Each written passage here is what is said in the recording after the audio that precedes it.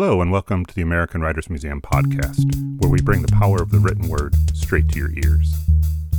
We all have our favorite writers and those books we just can't seem to put down, and with this podcast we will enter the mind of a writer to see just how those stories get made. Tune in every week to hear conversations with some of the most interesting and influential writers today about craft, process, the life of the writer, and so much more. Our unique programming celebrates genres and writers from a wide range of backgrounds. In this podcast, you'll hear from authors who just released their first book, as well as seasoned veterans who have won multiple prestigious awards, and everyone in between. Some of these programs were previously recorded at the museum, and some were recorded more recently during our virtual program series, but either way, please enjoy. You can also tune into our upcoming live programs and chat with writers directly. Check out our upcoming events calendar by visiting our website at americanwritersmuseum.org. We are thrilled and honored to launch the American Writers Museum podcast with this discussion between writers Sandra Cisneros and Fernando Flores, who visited the AWM in May of 2019. Flores had just published his latest novel, Tears of the Truffle Pig, and Cisneros joined him in conversation for this event to discuss the book, their writing processes, and their experiences growing up in Mexican-American households. Cisneros is the author of many books, most notably The House on Mango Street. She is also a MacArthur Fellow and was awarded the National Medal of the Arts by President Obama in 2016. We hope you enjoy entering the mind of a writer. Bienvenido a ambos y gracias por estar aquí.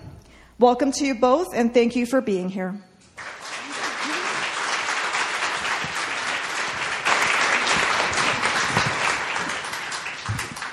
Bienvenidos. I'm so happy to be back in my hometown. It's always difficult for me to come to Chicago because I have more people I know and family to visit with, and it's rare that I have an opportunity to come to a museum. So this is a special gift for us to be here together, and the 2-year birthday, and to introduce a young writer that we introduced in 5 years ago. Was 5 years, yeah. 5 years ago, the Flores Cisneros Foundation Award, which, by the way, I think you were the last year that we gave grants. Definitely, yeah. Right? I think it was the last year. And I have to tell you, Fernando, I feel like a grandma today in a wonderful way, because you're like my child, and I'm honored. and then this is your baby, so I'm the grandma of this book. Yeah, you totally are. Yeah. And I have to tell you, when I have to tell you the history of the Alfredo Cisneros del Moral Foundation. My father was an upholsterer. He was an immigrant who came to this country by buying the birth certificate of a nefarious San Antonio character who will remain nameless, but you can watch it on Finding Our Roots if you like. And my father bought this birth certificate from this nefarious character in 1942, the year when there were the most deaths in World War II. So my father crossed over. He was running away from home. My grandfather was a military man, and my father always knew he would have had a better life if he had stayed in Mexico. So he wasn't an economic refugee. He was a refugee from his father, running in exile from a military father. And he crossed over in Laredo, bought false papers from someone from San Antonio, and had the ill luck of being drafted under the false identity. And for some reason, which I don't know why, he served. And that's how he became a U.S. citizen. Eventually, halfway through his period of service, he identified himself as the real Alfredo Cisneros. But he regretted that he left behind the opportunity to study at the UNAM and have a middle-class life. He worked very hard, raised 7 children working with his hands, and always pushed us to go to school so we would use this and not this. I created the Alfredo Cisneros Foundation grant because I received so much help when I was a young writer from my father, my mother, and from the Chicago Arts Council, Illinois Arts Council, National Endowment for the Arts. All these grants helped me one after the other to get to my next stage in my life. And my father used to say, Sandra, cuide tu dinero, save your money. And but yet he was always an example of generosity of giving money away, of supporting us and taking care of us, being there for us all the time. And so it gave me a lot of pleasure once he was gone to sign checks that said Alfredo Cisneros del Moral Foundation to help writers like you. And I know that he's here tonight in the spirit world. He's so proud of both of us tonight, and I'm happy that you're here with the last recipient of that award. Oh, thank you, Sandra. I'm honored. I was honored to receive it, really. Yeah. I think it's the only American award named after an upholsterer, as far as I know. So, do you want to talk a little bit about that award and what it did to your life? Definitely. You know, when that book, around April, like 5 years ago, this guy running a literary Ponzi scheme out of his apartment here in Chicago actually put out the first volume of Death to the Bullshit Artist of South Texas, Volume 1. He put out 200 little hardback copies of the first 7 stories here.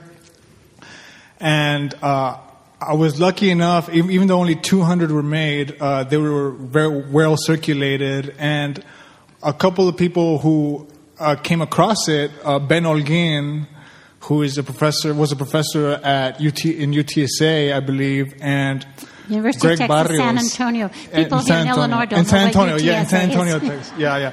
Okay. And the great Greg Barrios, they both... Chicano, arts critic at large. Yeah, definitely. They both nominated me for the Alfredo Cisneros del Moral prize, and I was lucky enough to win the award. And at the time... How much money did we give you? I'm sorry? How much money did you win? I got $10,000. Yeah, which is incredible. And this is the incredible part, that within 10 days, all these crazy things happened. I won the Cisneros del Moral Award. I was laid off from my job. I was a barista for 9 years in Austin. I was evicted. And I got a job working at a bookstore only 2 days a week. Oh. So at this time, I got the money. All these crazy things happened. And at that time, I was in the crossroads, and I thought to myself, am I going to revise all these old manuscripts that I had, or am I going to try to do something new?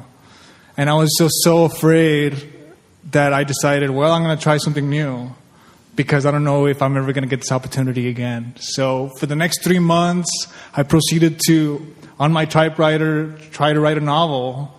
And I succeeded, and it ended up being the first draft of Tears of the Truffle Pig here. Yeah, did you read from that manuscript when I heard you, when you won the award, or were you reading from this one? Yeah, I read the last short... One? Yeah, totally. See, the blurb on this book is actually about this book.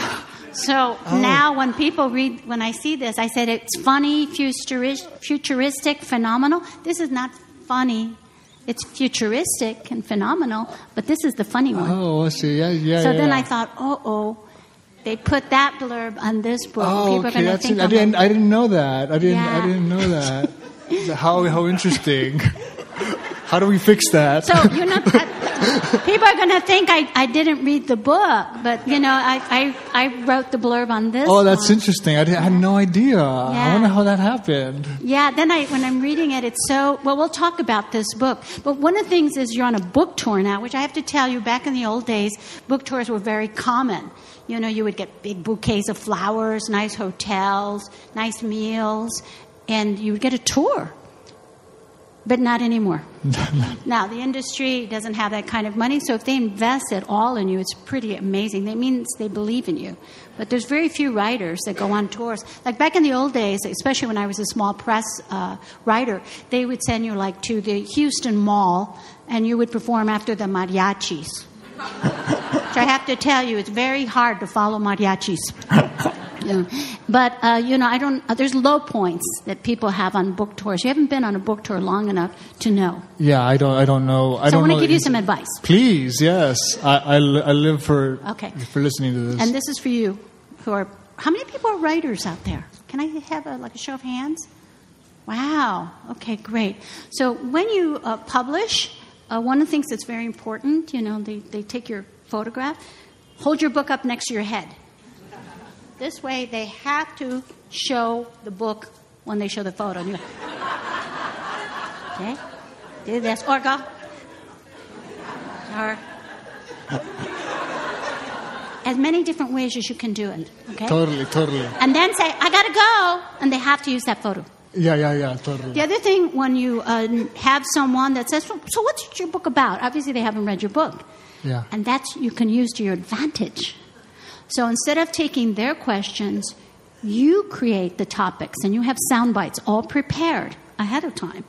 Well, this is a futuristic book, and it's pretty phenomenal because I wrote it 5 years ago, but actually what I wrote about is happening now. You see, you take the sound bites, you grab it, and you run with it. Because otherwise they'll want to talk about, like, so, Fernando, is it true you're from South Texas? You know, just silly stuff, which we can't afford to talk about nonsense because we're living in a time of crisis for people who are named Cisneros and Flores and who live on the border or who look like us. Definitely. It's important that you take over the interview. Yeah. Especially, like, you say, I only have 15 minutes. Talk about what you want in 15 minutes. I got to go. Yeah, walking and talking. Exactly. Another thing that I think is very important that I learned from my teachers here, Studs Terkel and Gwendolyn Brooks, that you treat your audience when they come and get their book signed, they really want to talk to you. So you use that time as if they're the famous person and you are their fan. Yes. And Miss Brooks taught me that. She would be so wonderful and Yeah. how she treated every single person and looked them in the eye. And so then you learn to do a signature that isn't the one you put on the check. And you go, yeah. And are you a writer too? Yeah. Okay, that's great. Who do you want this for? So you put your name first, and then you do theirs. And honor them. And those are my great teachers, Eduardo Galeano, Studs Terkel, and Gwendolyn Brooks. Yeah. That's great. That's incredible. Yeah. I have some questions I want to ask you, but you can ask me one while I'm looking for the ones to ask Yeah, I you. do have a question for you, Yeah. actually, Sandra. Like, people always ask me, I haven't lived in South Texas in 15 years almost, and in a way, people still associate me as a South Texas writer. They ask me if I'm a South Texas writer. And I know you moved around a lot, and you've written a lot of your work in different cities. And I wonder if you associate any of your books like geographically, like, this is the book I wrote in Chicago. This is my San Antonio book. Yeah. This is my... Yeah. Well, House on Mongo Street never mentions in the entire book Chicago, except for one time when the girls are jumping rope and they're singing one of those girls' rhymes, jumping rhymes. Engine number 9 running down Chicago line. That's the only time. I didn't mention any landmark places because I wanted everybody who read the book, whether they lived in the valley, in South Valley of Texas, or in Florida, or in Washington State, to feel like that was their address, that was their town. So, but it was written in Chicago. Some of it was written in Iowa City when I was a graduate student, and a lot of it was written in the old Bucktown neighborhood when I lived on Paulina, off of Armitage. And some of it is plucked from my students' lives in Pilsen, but it's just my Chicago book.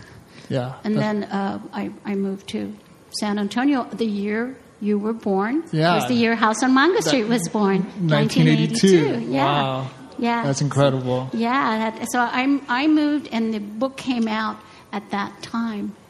Yeah. That's great. Yeah. So A Woman Hauling Creek.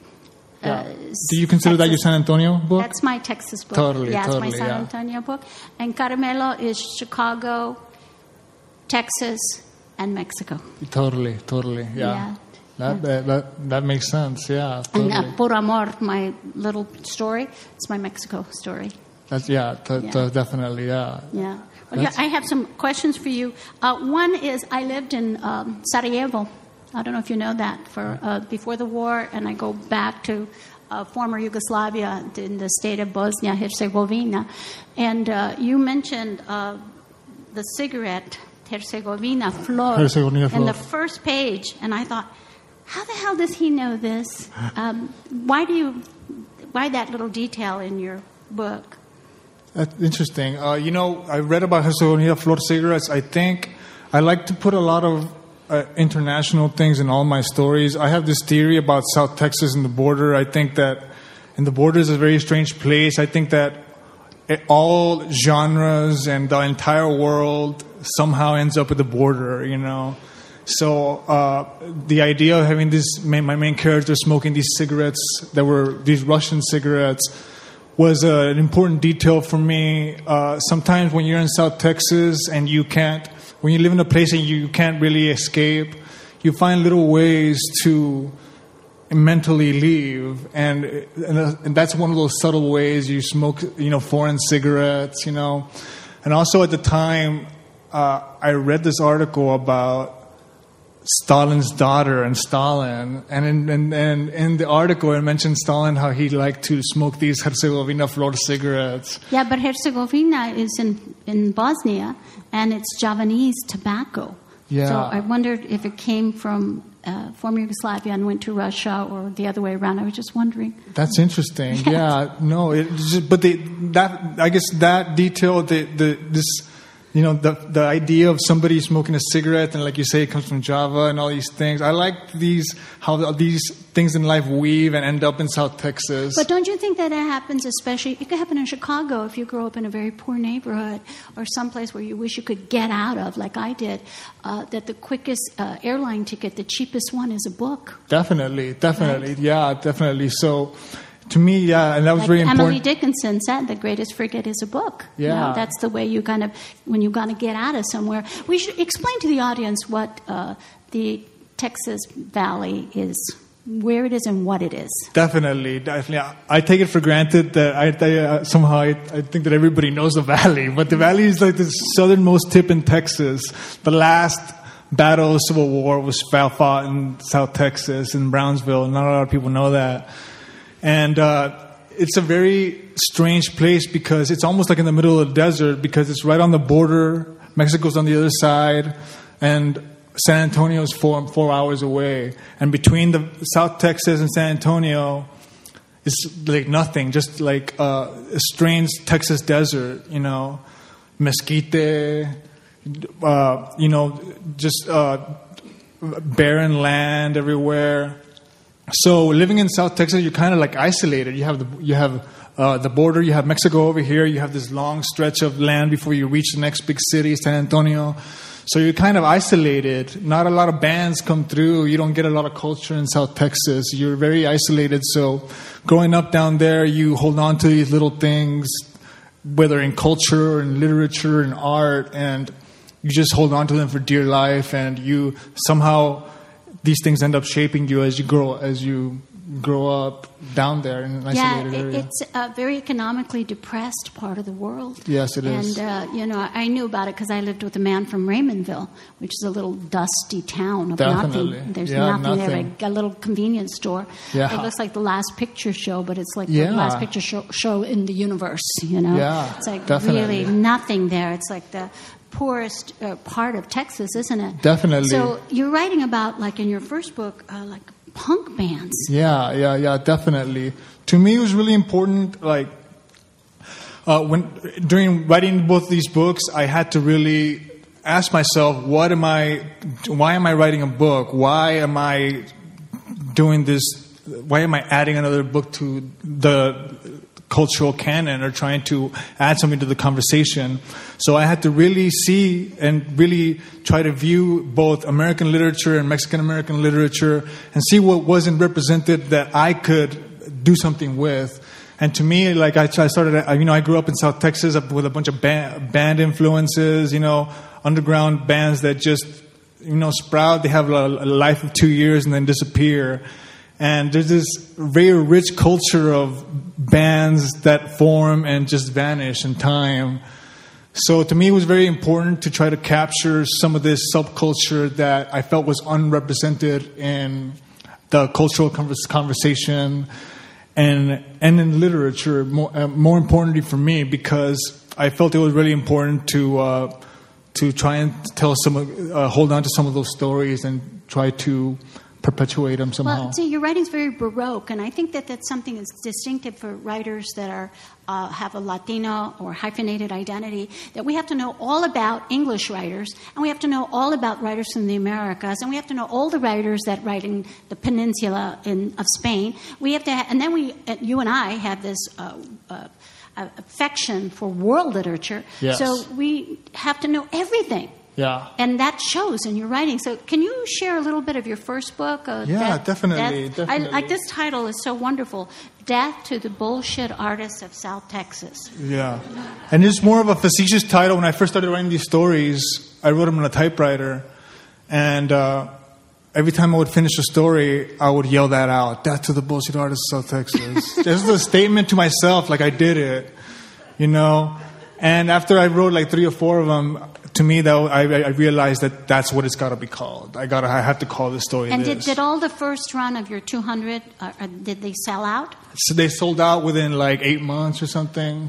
And I told the publisher to not print any anymore. I was really satisfied with there being only 200 Did of you them. pay for the printing, or did the... No, he did it and everything. We kind of had a falling out. He ended up owing me money, and I figured out this is all a scam. Well, see, this is what happens. People don't realize, like when you publish, especially small presses like that, sometimes they pay you. Like when House of Manga Street came out, they paid me like in copies and $500.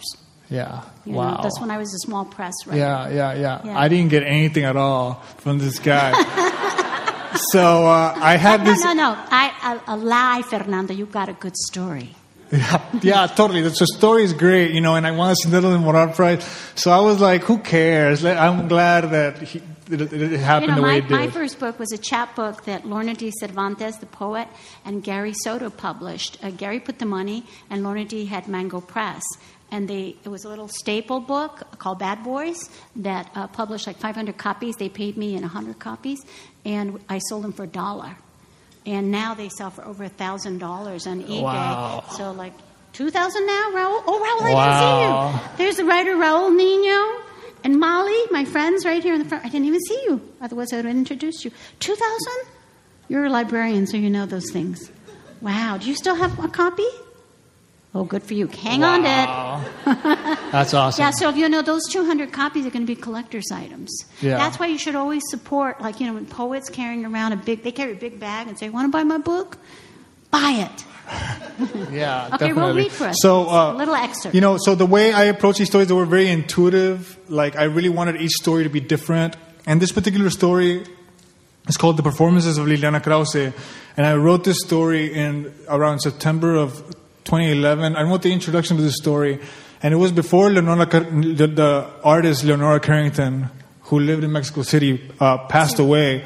And I had a dream with Leonora Carrington. After not thinking about her for a long time, somehow I had this dream. I woke up and I was sweating, and I wrote this introduction. I didn't know what the story was going to be, but I knew that Leonora Carrington had something to do with it. So this is the beginning of the story, called The Performances of Liliana Krause. The story Liliana Krause pieced together and would come to believe regarding her birth in Mexico City was this. Leonora Carrington in Antwerp had a dream more like a beam of light cascading through her chakras, one she'd experienced only twice before, as a girl when she attended the Academy of Art and when she was in love in Paris during the Nazi occupation of France. The trance this beam of light suspended her in was actually an avalanche. It carried visions of liquid fire, of shifting, multicolored sands, and ribbons of flesh. She could see these ribbons like bloody, slippery cartilage along her body, like a liquid sensation making her shiver, and what she felt was her Holy Ghost.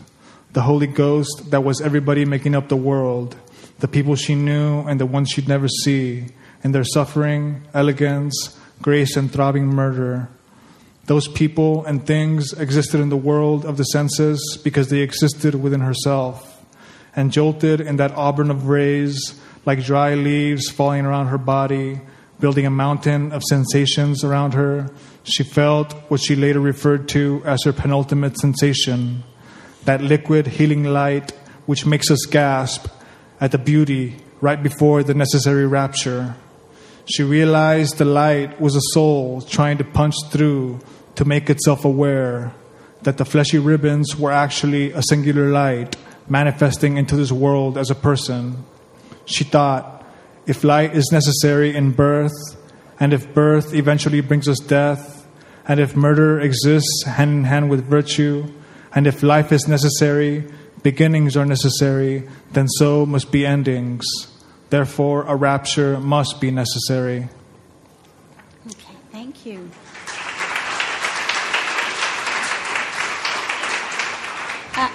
People assume because you won the Alfredo Cisneros del Moral Award that I know you, but you, until very recently, were calling me Señora Cisneros in my emails because you just didn't. Totally. I said, please don't call me that. Totally. But how did you become a writer coming from, there's one writer we all know from the Valley, Gloria Anzaldúa, and she had to run away because she was a lesbian writer in order to survive. That's a part of the world where gay and lesbian people get killed. Totally. So they have to go to the nearest big city, which is San Antonio, which is a gay mecca. Yes. But you're not a gay writer. Well, maybe you are. I don't know. I don't presume. But you're not. Why did you leave the Valley? How did you leave? How did you make your route to becoming a writer? Because I think we have to reinvent ourselves. Totally. We have to find a way. Like I didn't have any role models when I was a young writer. I met Gwendolyn Brooks when I was already, after I graduate school. But how do you know how to become a writer when you come from a neighborhood where there's no bookstores except Gigi's Exotic Books? Definitely, Yeah, I grew up without a place. There was no bookstores growing up in South Texas ever. So how I would get books, to me when I was growing up, right up until when I was like 22, I think, literature to me was something of the past. To me, there were no writers like writing now, at the time. So I would go to the Mission Public Library, and they had a little tiny room, like a closet, where they sell books for $1 that were damaged or something. So that's how I came across a lot of books. That's how I came across. That was your first purchase of a book at the dollar? That was my first book purchase there. Can I tell you about my first purchase? Yeah, that's I didn't know there were people. I thought books were so valuable that they were issued by the church and state, that you couldn't actually own one. Because I didn't know people owned books. I only saw them in Chicago Public Library. But I remember you'd go to the Sears, the big Sears on Homan. It was like for those of you who remember Sears, I'm giving away my age. There was the big mail order catalog establishment on Homan, and they would have like the rejects or the damaged products in the basement. And like other people would, on Friday night would go out to dinner, we would go to Sears. That was our big Friday night thing on payday. My mom would buy a box of popcorn and a little fistful of cashews, which she always hid in her underwear drawer, but we knew they were there, so we'd go in and steal some. And I was with my mother and father, and we would be digging in these bins in the bargain basement, damaged goods. And, they would have these box sets of the classics. And there was one volume that was lost, and they were selling, and it was Alice in Wonderland. And it was 50 cents. It was red with a garish kind of popcorn oil yellow edging, pretending to be gold. And I begged if I could please have that book. It was 50 cents, and it was my first book that I bought, but not the first book, of course, I read. And I remember I loved it so much, but one day I was trying to open a bottle of perfume, and I tugged, and it spilled all over the pages of Alice in Wonderland, which made all the pages wavy, but it smelled nice. It smelled pretty. That's great. That's a great story. That's my story. That's awesome. It's great how, you in these moments where you're able to find like a pearl in these situations. And when you don't have books in your house, yeah. Even now when people ask me to sign the book and they crack it open, it's like, oh, I just I feel like they cracked open my bones. They're so precious and wonderful. Do you feel like that? Yeah, definitely. I do. Yeah. Especially because, they were so scarce growing up, And so how do you make your way from the dollar box at the Mission Library? Yeah. So my parents were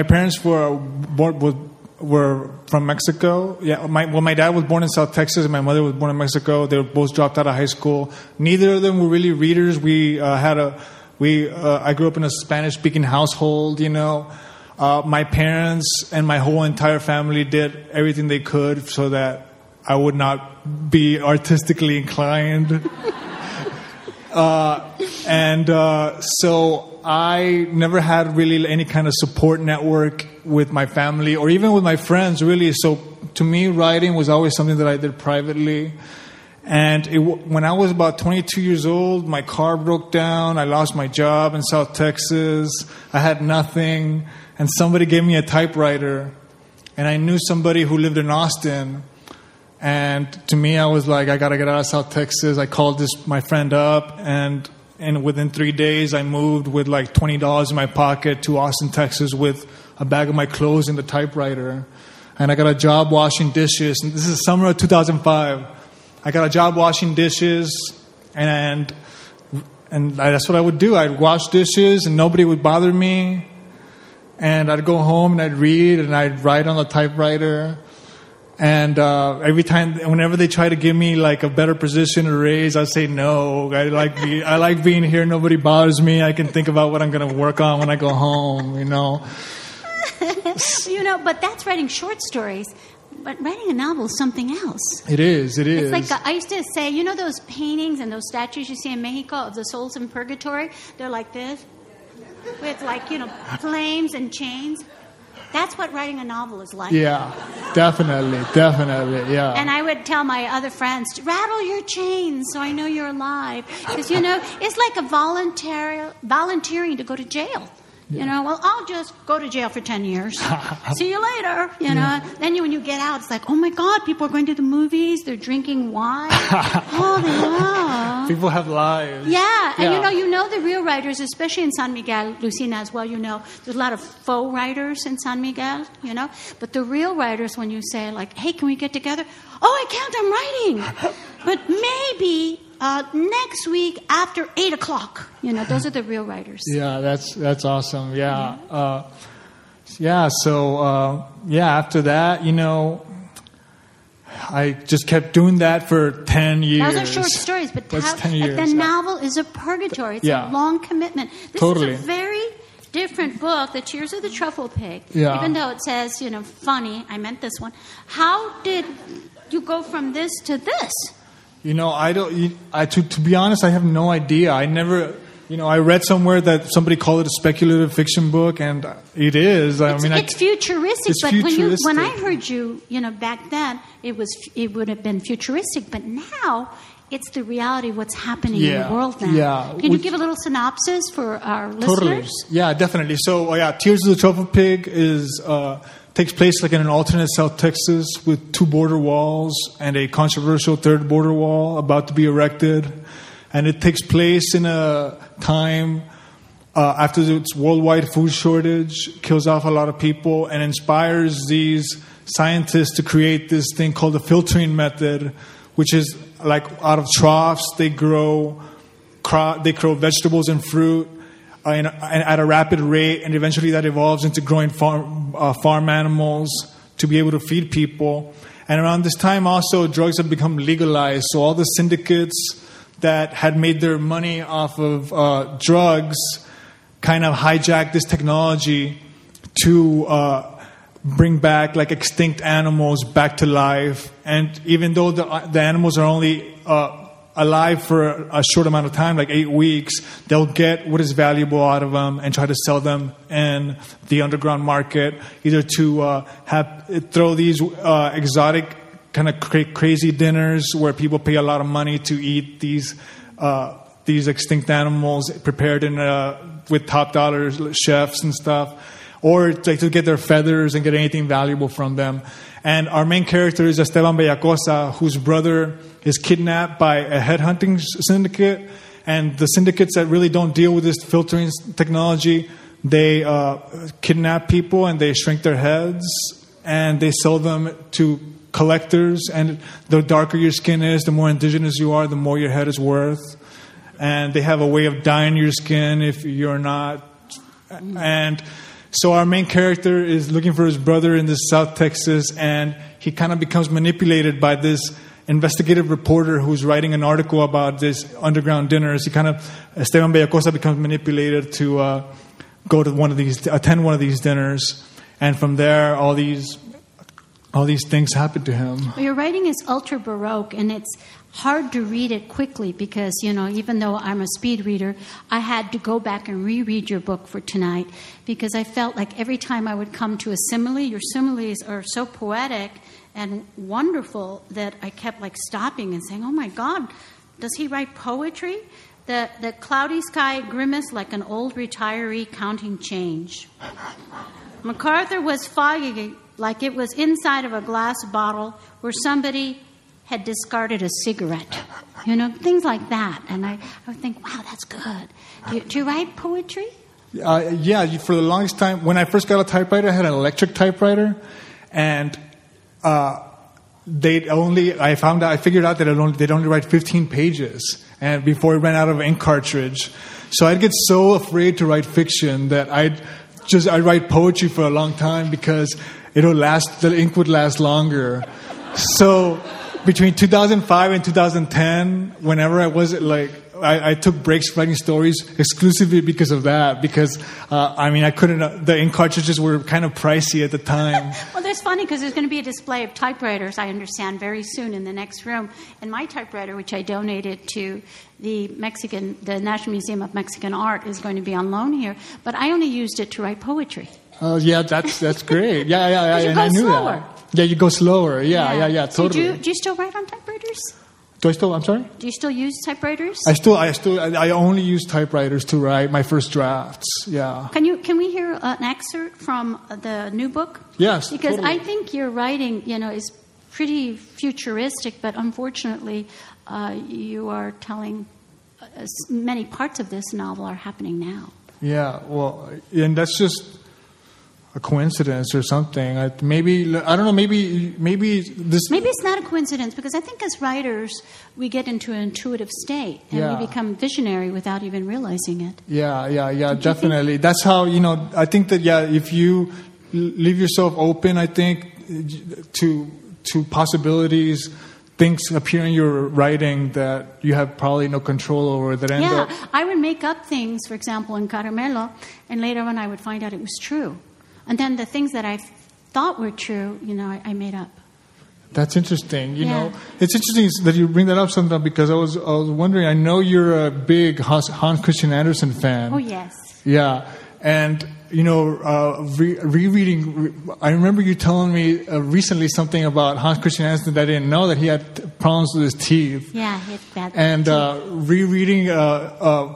My Mango Street, there's this part that I think is the Edna's Ruthie section, and Ruthie has trouble with her teeth too. And I remembered Hans Christian Andersen, so I was wondering. I was like, I wonder if when Sandra wrote this, she knew this about Hans Christian Andersen. No, I didn't. Or you didn't. No. The thing about Hans Christian Andersen, and people don't realize the things we're influenced by. Because there's Borges in your work. There's all kinds of punk music. There's Stalin cigarettes. It's international. You're totally. So Baroque. But with me, the reason why I like Hans Christian Andersen is because he was working class. He was a working class Danish writer. Mother was an alcoholic washerwoman. Father was a cobbler who died, and he was a child. And his relatives would say, oh, he's so gifted. He's going to be great. He's going to be a poet. So they filled it in his head that he was greater than he really was. You know how mothers and grandmothers are. Well, they gave him a great sense of self-esteem. And he went off and made a writer for himself, but he had no education. And, he was a total country bumpkin.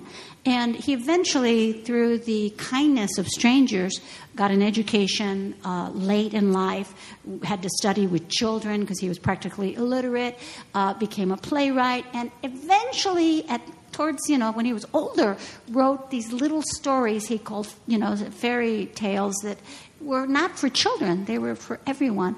But what he did and what he is extraordinary for, and what he gives me animo, encouragement for, is that he revolutionized Danish literature. Danish literature before Hans Christian Andersen was very lofty and written by the wealthy class. Mm-hmm. He brought in something of his grandmother, women's oral tales, what they call superstition, but were folk tales. And he brought in a kind of oral storyteller way that his people who were illiterate would tell stories. And they say, well, now, we shall begin, and here the story goes. Giddy up! Things like that you say orally enter into his writing. Yeah. So that was revolutionary. Totally. And we, as Chicano writers and as indigenous people who have our roots in the Americas before the world was round, we were here. Writing doesn't begin at 1490s. It begins with the great books of indigenous civilizations, many of which were burned, some of which survived, and our tales that are many survived by not being allowed to be burned because people speak them. Yes. Many of those tales. That is I think what makes our writing so distinctive, that it's so old, that it has a structure that's very different from European literature. But we've also inherited the English language. So we have our roots with the indigenous communities that have been here since before the world was round. We're inspired by that. I am by pre-conquest literature, yes, as you are. Definitely. By Borges. Yeah. By Jean Rhys, by Marguerite Duras, by all of these writers from all around the world that influence us. That's why I'm always looking for writers in translation to spark a new, what can we do new with the English language? So show them what you can do. Definitely, yeah. And, and to me, yeah, you're talking about pre-conquest literature and aesthetics, and those were really important to me in writing this book. I was really interested in the stories that existed in Texas before written literature. What kind of stories existed in this land? I asked myself, and the answer I always came to, the story, all these stories that existed in South Texas were fantastic stories, with personifications of the elements, of the stars and everything.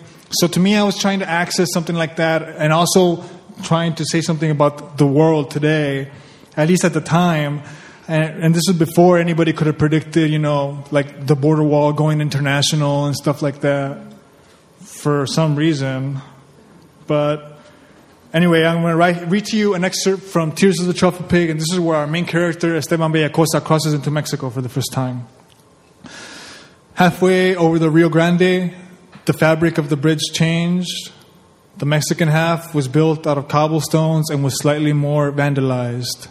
Bellacosa stopped at the bolted plaque commemorating the spot as the official divider of the two countries and looked through the 10-foot chain-link fence along the railing down at the river. He knew the Rio Grande naturally flowed eastward toward the Gulf, but Bellacosa swore it was running the opposite way. He watched as two children climbed the railing as high as his waist level to take a look.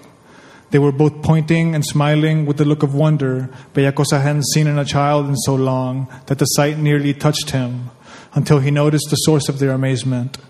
It wasn't the water, but the two border walls, one built along the south side of the Rio Grande, the other along the north, and like two scheming sentinels, they escorted the river, their dying queen, as far as the eye could see into the horizon.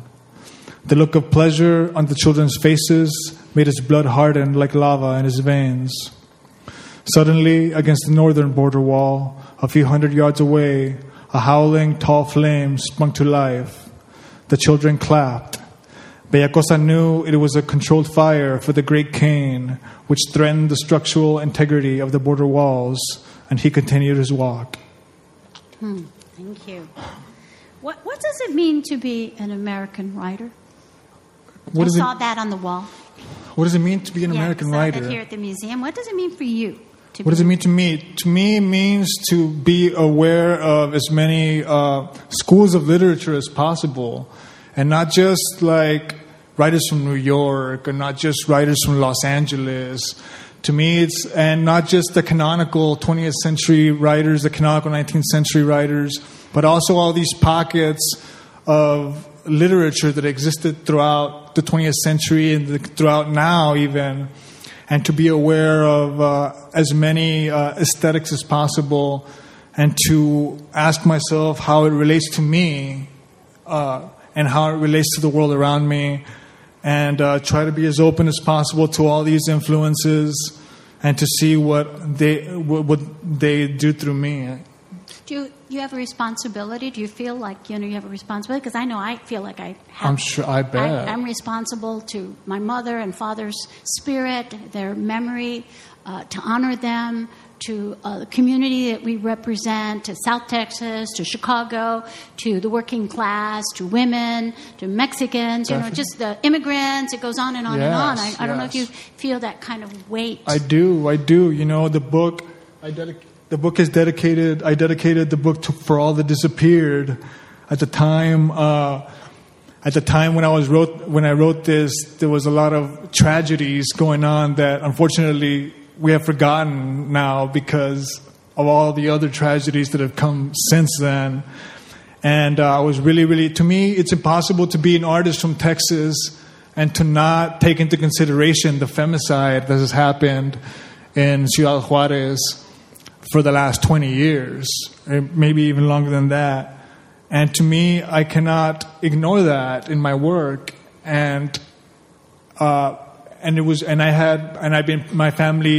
my family lives along the border in Reynosa on the other side, and their everyday lives have been very much affected by everything going on in the border. That to me, it was very important to represent something that I could to my abilities to all these names and people who disappear and their stories disappeared. To me, I felt a huge responsibility to the disappeared stories of all these people and to try to access some of it through silence and through my work as well. That's pretty heavy. That's beautiful. Thank you. I'm glad I asked that question because that's really Sandra. Beautiful. Thank you. Thank you, Sandra. And I think that's what makes your writing so extraordinary because you are aware of what's going on. Are you reading a lot of other writers? You look at the news. All this information sounds like fantasy, but all you have to do is just go online and read what's happening in Mexico. What news doesn't reach here? Yes, definitely. And to me, and I can't ignore that. I can't ignore, especially in Austin, Texas, where I'm from, and in South Texas, I never met a lot of writers of my generation, And I asked myself why. Like a lot of fiction, I don't know a lot of fiction writers. I know a lot of poets, and so especially because of that, I felt a huge responsibility as to the kind of stories that I'm telling. Otherwise, why am I writing? Why, like you say, why be like that for 10 years? Why close yourself in your house, your apartment for 10 years when you could go out and watch TV? Yeah, exactly. Right? Why torment yourself, Why to write a story, Well, I want to thank you for picking up that mantle of representing all the people we love. I think one thing that my writing has taught me, and that's a life lesson, is that whatever we do with love on behalf of those we love, without a personal agenda, siempre sale bonito. It always turns out well. And I'm so honored to be associated with you, to be the grandmother of your book in any way. The honor, I am honored, so Sandra. Grateful. And, this is the thing that happened when I left Chicago. I left because it was too difficult for me to live here and to live in the neighborhoods I could afford as a single woman, to live away from my father's roof, and to deal with the traffic and the despair I felt, the energy in Chicago. So I went and took a job where it was cheap, where I could live somewhere that was cheap, low overhead for 1 year. I'm going to live in San Antonio, and it wound up to be 25. And, but then my roots dried up and I tumbleweeded south to Mexico. And I said, I'm not coming back to Texas here. They treat me too badly. I'm not coming back. And now I go back like 4 times a year and I'm seeing, my roots dried up because that was my destino. But I'm seeing the harvest of seeds I planted. So you make me very proud. I'm so honored to know you, Fernando. Thank you, Sandra. Thank you. I feel very grateful and privileged that your influence in my life goes way beyond your body of work. Well, which is so important. There's so many good writers coming up now, from especially in California, Arizona, South Texas, West Texas. Cristina Granados writes fiction, and if you want to meet them, I invite you to apply or to come and donate a seminar to my workshop, Macondo, which I'm no longer running, but I guest teach. Definitely, there. So, I would love to. Writers out there who want to apply, it's not a Latino exclusive organization. We work with writers who are activists, writers who believe in serving the underserved. Definitely. Okay? I think it's time for us to end. I want to thank the museum for having us here and putting us together. Thank you so such a much. treat. Thanks to all of you for coming out as well. For coming out. Thank you for listening to this episode of the American Writers Museum podcast. Tune in next week for a conversation between writers Viet Thanh Nguyen, Cao Kalia Yang, and Vu Tran, who will discuss their contributions to the anthology The Displaced, Refugee Writers on Refugee Lives. Now go, be inspired, and find the mind of a writer in yourself.